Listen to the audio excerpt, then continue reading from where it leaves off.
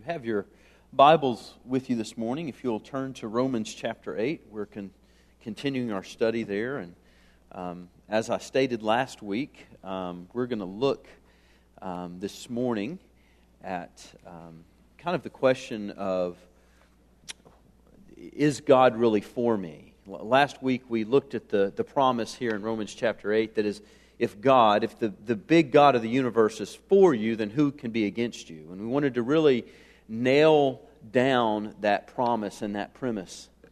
And so this morning I wanted to look, and I think the text takes us to ask the question and answers that question of, well, what if it sure doesn't feel like God is for me? God being for me, a lot of times in my mind, feels a certain way. And I want to jump into this morning, but I wanted to start off maybe in an unusual place, but I think it's a thing that a lot of us maybe think about. And you know, one of the things that I think about very often is, how do non-believers find hope? Do you ever think about that? Sometimes as a believer, it's difficult enough to find hope and preach to my own soul, and sometimes I wonder how non-believers find hope. And was reminded of this earlier this week as Stephen Hawking's, the news came that he passed away, and he was a brilliant man in some ways, and in some ways not so brilliant, but he did a lot for the field of science, and was also one that didn't believe in God. And so it was interesting as I was reading some things and listening to some things about him, and I want to read you just a couple of quotes. He said this, he said, "I regard the brain as a computer which will stop working when its components fail," he told The Guardian. "There is no heaven or afterlife for broken down computers. That's a fairy story for people afraid of the dark." Later on he said this, "God is the name people give to reason that we are here," he said. "But I think that reason is the laws of physics rather than someone with whom we can have a personal relationship, an impersonal God." And lastly, the last quote that I want to give of his, he says this, "Remember to look up at the stars and not down at your feet. Try to make sense of what you see and wonder about what makes the universe exist," Hawking said of the meaning of life.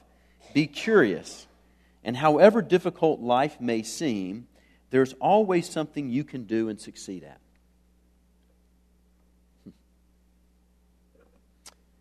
And that may be easy for a brilliant man to put that forward, but I think about people who may have been born with some limitations, or people who may be born in circumstances where, as he says, however difficult life may seem, there's always something you can succeed at. And we see by this man that the world has touted as brilliant, we see how foolish. And we see that when he looks at the world, he's not looking at the world rightly. He's not starting from the right place. That there is a God. There is a God who sent His Son, and if we have put our faith and our trust in Him, then we can have a personal relationship with Him, and therefore there is meaning and there is purpose even in the midst of trials and persecution and hardships. Life is not meaningless, and it's not left up to you or me to try to find something that we can succeed at, to make ourselves feel good about our time here on this earth, so that we won't go into utter despair when we truly think deeply about why we're here. So the Bible doesn't answer this question of, is God for me, and does God exist, the same way that the world does. And last week, we talked about this big God, and we talked about this big God that Paul says is for us, And I want to really hone in on this week and really kind of sit down next to some of you who may be going through struggles. Maybe going through struggles such as sickness. And that maybe you've been sick for a really long time and that God has not made you better. Maybe you have a spouse or a child or a friend who is an unbeliever that you have spent time in agony and in tears praying for their salvation. And at times you get into this aspect of despair because God has not saved them. Maybe you're in the midst of losing a house or losing a job or losing a spouse due to divorce or due to illness, and you just ask the question sometimes, where is God in the midst of this suffering, in the midst of this pain? Does He really love me? Maybe there's a sin pattern in your life that you just so much want to get rid of, but you just can't seem to make it over the edge of being able to just have victory over this sin pattern in your life. And you just sometimes despair. Maybe you're depressed or anxious or have some mental health issues. Does any of this sound familiar? This is the real world.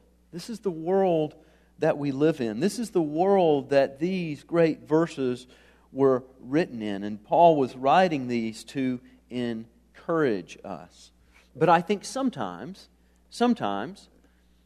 it always catches me by surprise, and maybe it's because of the way that I look at the Bible, but even just recently, I had someone not affiliated with the church pull me aside and wanted to ask me about loaded question, right? Wanted to ask me about predestination. I'm like, oh, okay. Do you have a minute? Was the first question. But the heart of what they were asking me was this. It wasn't. I started into and they backed off real quickly. And what they really wanted to ask me was, am I really predestined? Can I think I'm predestined? Can I think I'm elect? Can I think I'm chosen? Can I think I'm loved by God and really not be? And at the heart of that question was, life is hard, and it sure doesn't feel like at times that God is for me. The other side, I think, of this Stephen Hawking's quote that I don't find very helpful either. And I had two men over the past 3 or 4 years who have come to me, and they had adopted this mindset, and they ended up in the same place, or they ended up in a place of great despair. And I was listening to the radio this week and was reminded of this, and the radio program was talking about, are people against you right now? Are you going through a difficult time because there are people that are persecuting you and are against you? Well, the way that you come out of that is that God wants you to be happy, and God wants you to do nice things for people. And if you do nice things for other people, then all of a sudden, they didn't use this language, but here's what was being said, is that God will be in your debt, and then God will cause other people not to be mean to you anymore. And at some level, we find this nice, and it's a formula. And there is, right? I mean, if you're a nice person, then people are probably going to be nicer to you. There's some truth to that, right? If you're a loving person, you're going to have people love you a little bit more than normal. But these two men that I had met with at different times, who both had bought into this, and they had given kindness, they had given money, they had given everything and to serve into ministry. And at the end of the day, they still found themselves persecuted and not with a lot of money. And they came to me suicidal because what they were saying is, God is not for me. I can't live any longer. God's not for me because He's not repaying what I'm paying in. So this morning, I think this verse 31 in Romans 8, says some glorious truths that I want to unpack and then give us some real practical, hopefully some real practical counsel. But I want to look at verse 31, and I hope that this verse just becomes a bedrock in your life. And so first I want to see how verse 32 fits with verse 31. So last week we looked at verse 31. What then shall we say to these things? As God is for us, who's against us? And remember, we're asking the question, well, it sure feels like God is against us. Verse 32. The reason that we know that God is for us is because He, God, who did not spare His own Son, but delivered Him over for us, how will He not also with Him freely give us all things? And so another way of saying this is that God is for us and that no one is against us, and we know this because God has given His Son for us. And if God has given His Son for us, how will He not give us all things? And so what we see here is that God delivered over Jesus to secure our hope, to secure our position with Him. That Jesus is the payment for that. And not only is He the payment for our salvation, but He's also the payment for the hope and the gifts and our security. And so I want to walk through and look at a couple of things here and bring them out. And I hope that this is as encouraging to you as it's been to me this week. And the first thing that I want to say, and I got this from Derek Thomas. He has a little book written on Romans 8 called The Gospel Brings Us All the Way Home. But he says this. He talks about the who's of verses 31 through 35. And I hadn't really noticed this before, but that as Paul, as he's talking about the difficulties in life, notice the who's in verse 31 through 35. So look at verse 31. Who is against us? He who did not spare His own Son, but delivered Him for us all, how will He not freely give us all things? 33. Who will bring a charge against God's elect? 34. Who is the one who condemns? 35. Who will separate us from the love of Christ? I think if we're going to adequately stand against the charges, against the weight that we feel when we're going through difficult things, we have to know who our enemy is. And I think one of the things that Paul is driving home here that we often miss in these verses is that when talking about our enemy, Paul doesn't just talk about the what, but he talks about the who. Ephesians 6:12 tells us that our battle is not against flesh and blood. Listen to this quote from Ed Welch. Many of you have probably read some of his books or writings, but he said this in an article on suffering. He says, your suffering is a great enticement to Satan. He and his anti-God federation are irresistibly attracted to persistent pain, speaking when times are difficult. Then, when he, Satan, suggests that God does not love us, he suddenly sounds compelling. In other words, we need all our wits about us when suffering comes our way. And so one of the things that I think that this text tells us, these group of texts tells us, is that we have to know who our enemy is. And we have to be aware of the lies of Satan in the midst of our despair. That when suffering and when hardships come, that many times we hear the lies coming from the evil one and from the principalities, and these are the lies that are whispering in our ears, God is not for you.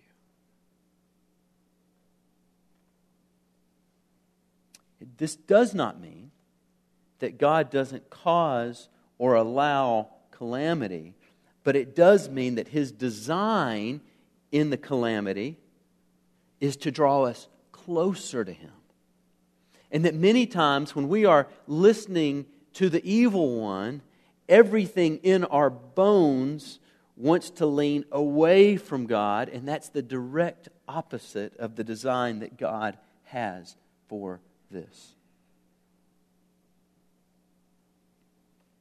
And I just want to say, just a side note this morning, this week I got the pleasure to spend time with two families going through some very difficult things concerning their children. And it was just amazing to see God at work in these families' lives. And you could almost just, you could just trace the hand of God and the Holy Spirit kind of moving in. And these families kind of started in despair and ended in praise. And not necessarily because the circumstances got any better, but they really fell back onto the promises that God is for us, and whatever He is doing in the midst of this struggle, in the midst of this pain, we know that He's good. And they were quoting Bible verses, and that just made my heart glad and encouraged me, because what happens to many of us, what happens to me in many times, is the tendency in the midst of suffering and pain and hardships is to blame God. Is to blame God and to believe the enemy's lies instead of leaning into Him in His love for me and His kindness towards me. So number one, we have to know who our enemy is. And number two, I think what we see from this verse is that we must also know who our hero is. Look at the wording here in verse 32. He who did not spare His own Son. Some of your translations here will say, He who did not spare His very own Son. The wording here in the Greek is very specific because it wants you to know that this just wasn't any son, but that what God did in ransoming you and I, in making you and I as part of His family, if you've trusted in Christ, is that He did not spare His very own Son. This Jesus, this King, preeminent King of the universe, this is the very own Son that He is talking about. And there is nothing more valuable in the universe than God's Son. Nothing. And what Paul is telling us, there is nothing more valuable than God's Son, and this was the payment. This is what God did. And not only does this passage tell us that our hero sent His very own Son to ransom us, but also notice the other words here that I think that we look over a lot of times. He did not spare His own Son, but delivered Him over for us all. And this is an interesting word. In fact, in the next couple of weeks, as we look at the Passion of Christ, as we talk about the Easter narrative when Jesus was going to the cross, we will see this word delivered a lot. And just a few examples of this same word delivered in the Passion narrative would be that Judas delivered Jesus over. He was delivered over to Pilate. Pilate delivered Him over. Over and over we see that Jesus was delivered over. And so it was very interesting when Paul, as he is writing this under the inspiration of the Holy Spirit, says that God was the ultimate one who delivered Him over. And we see in Isaiah 53:10 that not only did God deliver Him over, but it tells us that God was pleased to crush Him. And this is not a sadistic child abuser, cosmic child abuser, that is sending over his son in some perverse situation because he likes seeing bad things happen. This was the ultimate love displayed. The love of God willfully delivering over Jesus for your salvation and for mine, so that He may bring many sons and daughters to glory, so that He could adopt us into our family and then begin this process of conforming us to His Son that will end up in us being glorified with Him and enjoying Him and glorifying Him forever. Do you see the hero of the story? It's God and what God is at work doing. The next thing I want you to see from this text And you can't see it in the normal reading of the text, but again, as we are reading here, He did not spare His own Son, but delivered Him over for us. How will He not also with Him freely give us all things? Some of your translations will say, how will He not surely also give us all things? And what we miss in the English reading of this text is that how will He not also surely, that there was meant in the text to be this emphatic tone, this declaration, this point of emphasis. And as I was thinking about this, when the boys, and they probably are still this way, when the boys were young and they had to read out loud, all of their teachers always said, you need to have them read with more emphasis. And so that was a trip. So the exclamation point, and then, they would get upset with us because we'd say, no, read it with emphasis. There's an exclamation point, hit the ball, or whatever. But what's interesting, when we read this text, it is meant to be read with emphasis. It's meant to be read with expression that leads to hope, that we are to be amazed. We are to see the love of God. We are to see the cost to Him and just be blown away. And so what we are to say is, how will He not also surely give us all things? Emphasis. A declaration. Next, not only is it to be emphatic, but notice the wording here where it talks about that He gives us all things. It says that He freely gives us all things. And I want to ask you, this is audience participation, is there a word that you all can think of instead of that denotes freely give? Freely give us all things. Is there a word you can think of that we could put there? Starts with a G, ends with race. Grace. Y'all are awesome. Yes, you like that? I should have had a more dramatic pause there, right? But as you look at this text and you see God freely gives us all things, we see the grace of God in this text. And I think that many times when we are in despair, one of the things that Lewis gets into when he is in despair is what I'm going to call divine entitlement. You know what I mean by this? As an American, I have been given certain rights, unalienable rights, that I've been given by my Creator.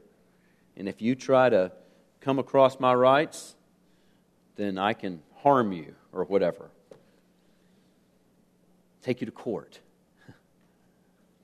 And I think sometimes we take this attitude as Americans to the Bible, and we have this in divine entitlement. And so I am going to let you fill in the blank here. So when pain and hardships comes, that many times, Lewis or many of us, we say, I don't blank this. I don't deserve this.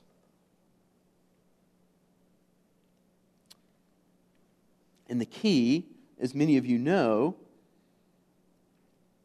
we should be thankful that we don't get what we deserve.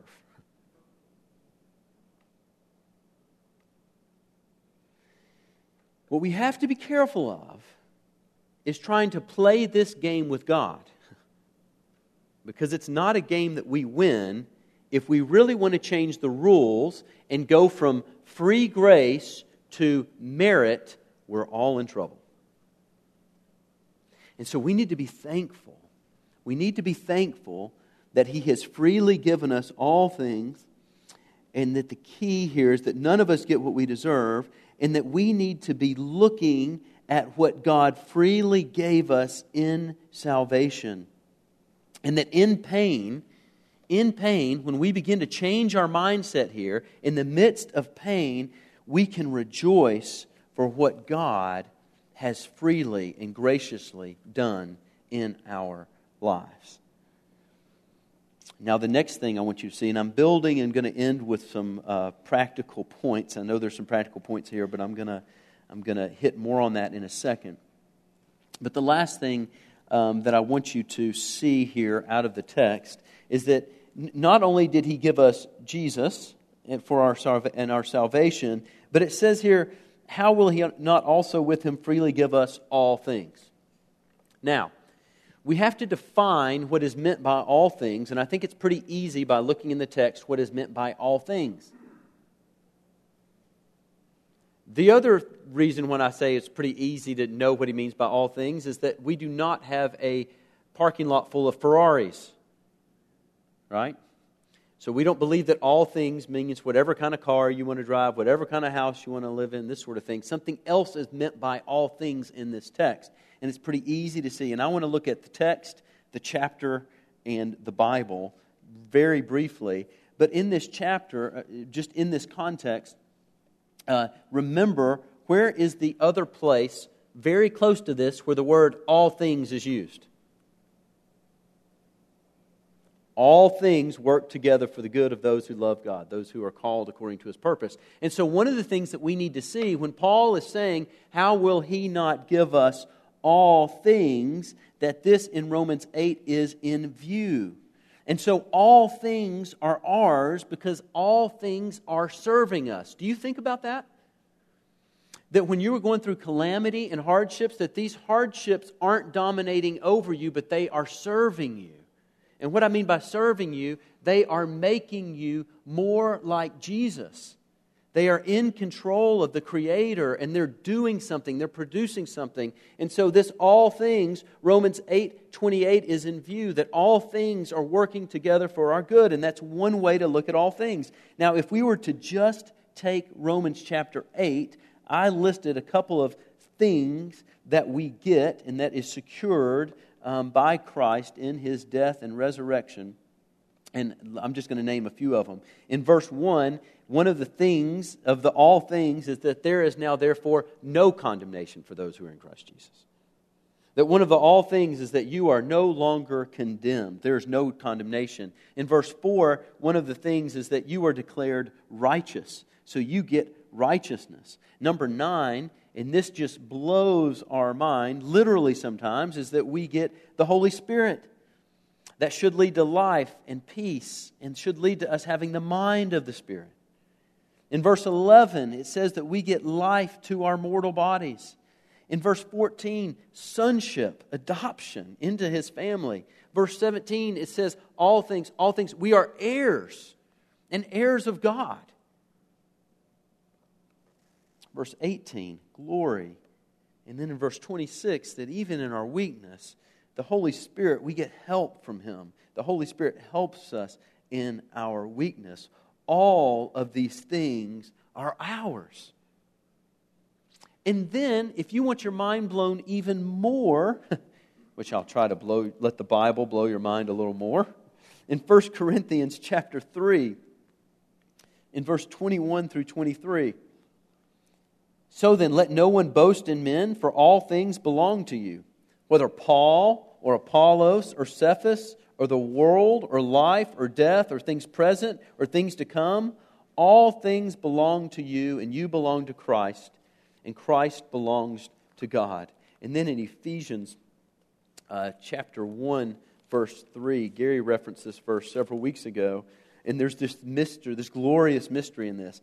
In the introduction to the book of Ephesians, Paul writes this: Blessed be the God and Father of our Lord Jesus Christ, who has blessed us with every spiritual blessing in the heavenly places. All things are yours. And I think the key here in looking at this all things, I think there are two keys here, and one is the hope of an inheritance. And when I say hope, remember, biblical hope is not like, I hope my team who lost last night, I hope my team wins the tournament. Hope here is a sure thing. Put your hope in God. And so the two realities, one is the hope of heaven, the hope of the inheritance. This world is not meant to be our home. And when we get the biblical mindset and when we understand that this world is not meant to be our home, then all of a sudden that helps us manage our expectations while we're here. How many times is the despair and the discomfort that we feel that can lead to the question, is God really for me, directly due to our expectations of what this world should be for us? And the Bible over and over and over and over tells us that this world is not our home. And we should all be saying amen to that. And so one is that it tells of our... So the two realities that these all things brings out. One is the hope of heaven, and one is the present reality of all things, which I've already mentioned, but I want to mention again, and that God is working all things for our good, that all things are serving us, and there's no greater gift in the world than the fact that God loves you, and this is not evidenced by your lack of suffering or your lack of hardships, but it's evidenced by Christ being delivered over to the cross on your behalf to secure the payment for you and your future. So, my goal this morning is to help boost your confidence in these truths. And there was a quote that I thought was very relevant to where we're going from Charles Spurgeon. And he said this: "In the old Pilgrim's Progress I used to read in my grandfather's house, I remember the picture of Hopeful in the river holding Christian up. And the engraver has done it very well. Hopeful has his arm around Christian and lifts up his hands and says, 'Fear not, brother, I feel the bottom.' That is just what Jesus does in our trials. He puts His arms around us and points up and says, 'Fear not, the water may be deep, but the bottom is good.'" You know, many times I can't get away in this text, and I think it's good for us to view it this way. And I know I've mentioned it before, but I'll mention it again. When we're looking at this text, and when we're looking to find confidence, and when we're looking to find assurance, and when we're looking to find help and comfort in this text, we can't get away from the analogy of a parent. You know, last night, I don't know what it was the Sunday that I preached before and used this analogy, but last night Flannery was crying her head off at 11 or so, and what she said would calm her down was cake.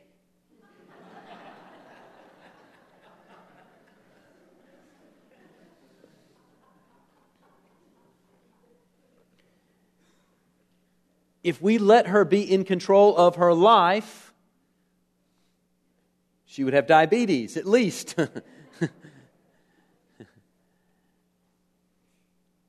And it's the same way in the economy of God, folks. Right, brothers and sisters? Is that God knows best. The ground is sure. The water may seem deep, but the ground is sure because God is sure. I also mentioned a couple of weeks ago, and I want to mention again the Timothy Keller quote where he said that if we knew everything that God knew, He would answer our prayers the exact same way. So He is not punitive and cruel, but He is good and He is working for us. Now, I want to look at just a couple of practical insights here and to leave you with and to hopefully to encourage you with. And, one of the things that Ed Welch also said in his article that I thought was good and that we needed to hear is that suffering impairs our vision. Suffering impairs our vision. Pain impairs our vision. And if you need an illustration of this, I can have one of you come up and I will kick you in your knee as hard as I can. And no, Caleb, I'm not going to really kick you in the knee. But thank you for your eagerness. But what would happen is if you're in a lot of pain, guess what you're focused on? Your pain. For anybody involved in kind of counseling or helping people, one of the most difficult things is to get someone to not fixate on the pain that's going on in their life, but to broaden their vision, to see other options, to see hope outside of that pain and that turmoil that they're going on to, because human nature in us is that we focus on pain. And so when we have suffering in our life, it impairs our vision, and it's hard to see God's promises. And we are called as Christians to walk by what? Faith, and not by sight. And so when we see pain, we've got to figure out, how do I walk by faith and not by sight when it hurts? And I want to give you three things. Three things to place your gaze. Three ways to be able to walk by faith. And the first, and you see all these things you've seen in this text, hopefully. And the first is this, is that we need to look back to the cross.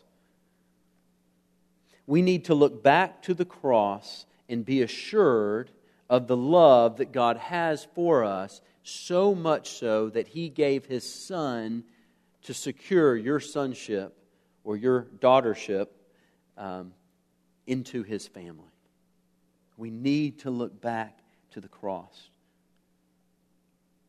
He did this for you. We need to look back also and see the cross and see that Jesus was also a man of sorrows. A man who was tempted, a man who was tried. A man whom the evil one also tried to railroad in the wilderness. And we need to see a suffering Savior who cares for us. So we need to look back to the cross, and we need to see the cost. And I would say a helpful tool to do here is for believers is for us to meditate on the cross. There are often times that I will ask people to look at the Passion narrative in one of the Gospels and just meditate on the Gospel narrative and to remind themselves constantly in the Passion narrative that God did this for me. And you'd be amazed at the clouds that begin to break when we see the love of God for us by looking back at the cross. Not only do we look back at the cross, but we look to what is promised ahead. And we need to be thankful that we are not hoping in this world. This world full of pain and suffering, where many times the unrighteous win and God's faithful seem to lose. We need to remind ourselves by looking into the future of the inheritance that God has for us. And we need to see this, and we need to know that these are the plans that Jesus has gone. If He has gone, He's gone, and He's prepared a place for you. And that not only has He prepared a place for you, but that where He is, one day you will be with Him. So we need to focus on the past in the cross. We need to focus on our future of what's ahead. And then also, lastly, we need to look at what He has given us. And I want to talk about this in three ways as we close. The first thing is this: we need to know and believe and to gain strength and power from the Holy Spirit. One of the things that's missing in many evangelicals' lives is a dependence upon the Holy Spirit. God has given us the Holy Spirit as the great what? Comforter. And so what I want to ask is, as you're going through a difficult time, do you pray to God and ask Him to comfort you with His Spirit? Do you spend time in prayer saying, God, I need your Spirit. I need to be filled with your Spirit. I need to be overwhelmed with your Spirit. Do we really believe Romans 8:26 that in the time of our weakness that the Spirit also helps us? The second thing that He's given us that we need to look to, and we need all of these. We can't just do one. We need all of them. But we also need to look to the Holy Bible. And I have challenged many people with this, and I haven't had one person take me up on this the way that they need to, and that is that if you are in a time of great despair, you need to get alone with the Word of God and not get up from your study until the promises of God have sunken into your soul, because you are going to be at great danger if you go throughout your day unprepared. And we need to read the Bible in a certain way as well. We need to read the Bible as the miraculous book that it is. We need to memorize the promises in the Bible. We need to pray the promises in the Bible. But ultimately, the other thing that we need to do is that I don't think we can see the Bible correctly unless we're asking God, as we open up His Word, to reveal to our hearts the truths of His Word. The Pharisees knew the Bible really well, and it didn't help them. And we need to be reminded of that. And the last thing, and I did the nice alliteration Bible thing here, Holy Spirit, Holy Bible, and Holy Communion with saints. Relationships are vital. You need to have someone in your life that is going to be praying for you, with you, telling you Scripture, rebuking you when you need to be rebuked, loving you enough that in the midst of your suffering to tell you that you've bought into some of this divine entitlement, and that they will lovingly walk in that with you. And if you're in the midst of that right now, you need to find a good, godly man or woman to do that with. If you're not in the midst of it, you need to find a good or godly man or woman to do this with, because you will be at some point. And it's easier to enter into these relationships if you already have them.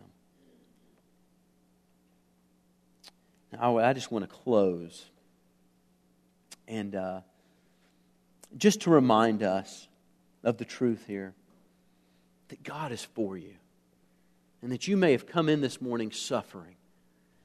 And I want you to know that God is for you, and this is evidenced not by the fact that He's taken the suffering away necessarily, and we want to pray for that, and God does that. There was a man from Crossroads this week that I got a text message that I prayed with him last Sunday. He was going to Vanderbilt. He's had brain cancer, and there were more lesions on his brain, and he was going to go have surgery, and it wasn't looking good, and he showed up at Vanderbilt, and they were gone. Gone. God does it. I think that's why sometimes we despair when God doesn't do it.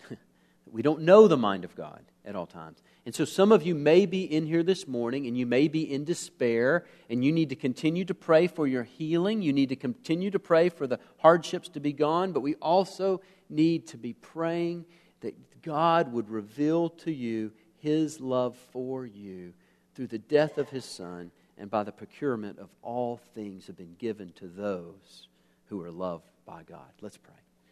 Heavenly Father, we thank You for Romans chapter 8. God, I pray that this chapter would just change the life of our church. God, I pray that You would use these words to do something in us, to make us humble, bold, loving people who encourage one another, who push each other back to the Word, who trust in the Spirit's work in our lives, who know that all things are working for our good. God, I pray that we would be this kind of people. And this is only through the gift of Your Son, in whose name we pray. Amen. If you would please.